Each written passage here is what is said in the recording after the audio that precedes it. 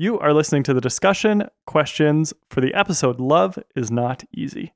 So today's scripture and story were really hard. There was a lot of complex things going on, and maybe some things that we didn't even all read or learn about within the scripture. Mm-hmm. And we see Saul be commanded by God to wipe out the Amalekite people.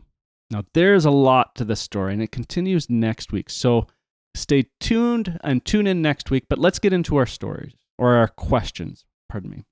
All right, jumping into question number 1. Do you think it's okay to struggle with some of the Bible stories that we read? Why or why not? Hit pause and share.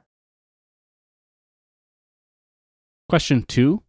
How or where in your life are you finding it difficult to accept love? Hit pause and discuss. And question number 3, what is a moment that you have felt God's joy recently?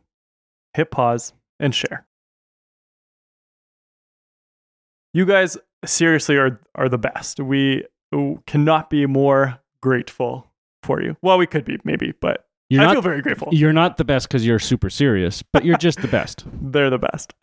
I would agree with that. We love you, and we are always just so grateful for the joy you all bring to our life.